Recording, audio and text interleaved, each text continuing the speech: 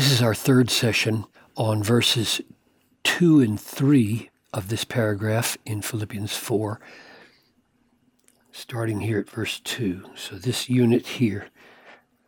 And in this session, I want to step back.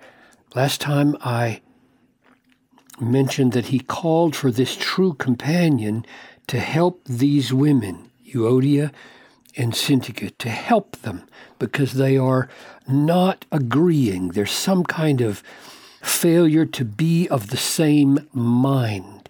We don't know if it's strategic or personnel or theologically significant. We don't know what it is, but he calls him to help them. So I'm going to step back and say, how did Paul model for this true companion how to help these women? I think there are at least 8 things to see here.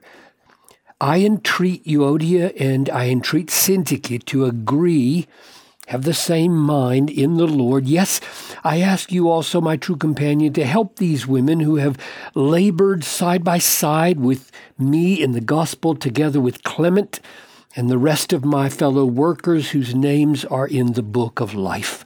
Father, if Paul asked this companion to help them, surely he expected this companion to take his cue from what Paul was doing in this letter to help these women. What would you show us how we can help people who are not of one mind? Maybe we are one of those people who are in some conflict with others. God, help us to learn from the way Paul helped his companion help them.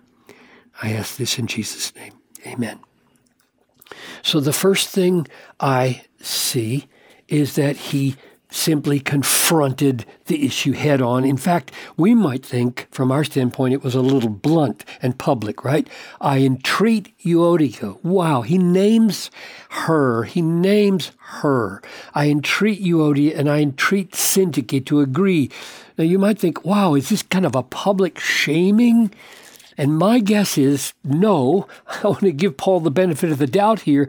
Probably this issue was so well known in the church and so public, and they had asked Paul about it. At least all of that is possible, so that when Paul addresses it directly, it's exactly what these women expected him to do and what everybody else expected him to do. How will Paul help us with this problem of those who have been fellow workers, whose names are in the book of life, who have labored side by side in the gospel? These are not renegade women. These are right at the heart of the ministry of this church and with Paul himself. So step number 1, direct dealing with an issue. Number 2, he couched it in the context of beloved,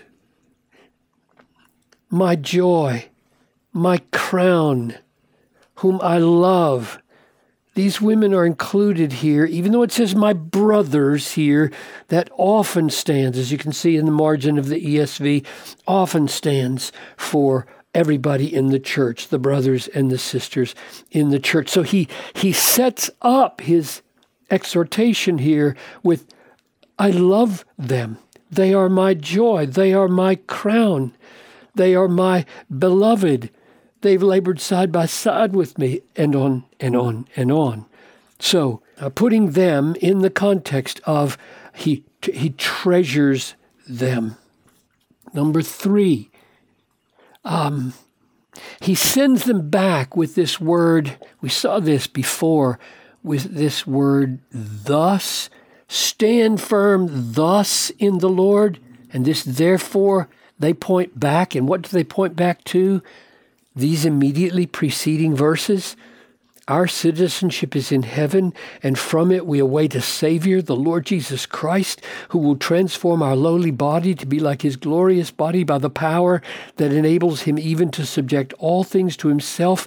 The point there is, stand firm thus in the Lord. In other words, he's lifting the minds of Euodia and Syntyche and his true companion and all the others. He's lifting their minds to these magnificent realities: citizenship in heaven, a great Savior and Lord Jesus Christ, the transformation of our lowly bodies, his present power to subject all things to himself. You know, so many of our little arguments with children, with husband, with wife, with partners in ministry, with friends, will be swallowed up in bigger things and given their proper perspective if we do what Paul did here and send people back to stand thus in the Lord and make sure that these disagreements here are kept in proper perspective. That's number 3.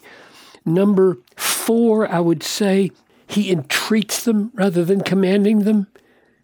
I entreat Euodia and I entreat Syntyche. He repeats the word lest the significance of it be lost. There is a word for command. This is not it. This is come alongside and entreat, woo, beckon, call someone to do something. Rather than standing over them, he's coming in alongside them here in order to communicate what a kinship he feels with them. 5th, the phrase, in the Lord. I entreat Euodia and I entreat Syntyche to agree in the Lord. The point of that is to say, look, ladies, I'm not calling into question that you are with me in the Lord Jesus. We are one in the Lord. And in the Lord, neither male nor female, slave nor free, barbarian, Scythian, which is so deeply, deeply one in the Lord. And you are one with each other in the Lord. In fact, it might be helpful just to look here at Ephesians 4, where Paul says, I, therefore, a prisoner for the Lord, urge you to walk in a manner worthy of the calling to which you have been called, with all humility and gentleness, with patience, bearing with one another in love, eager to maintain. And that's the word I wanted you to see.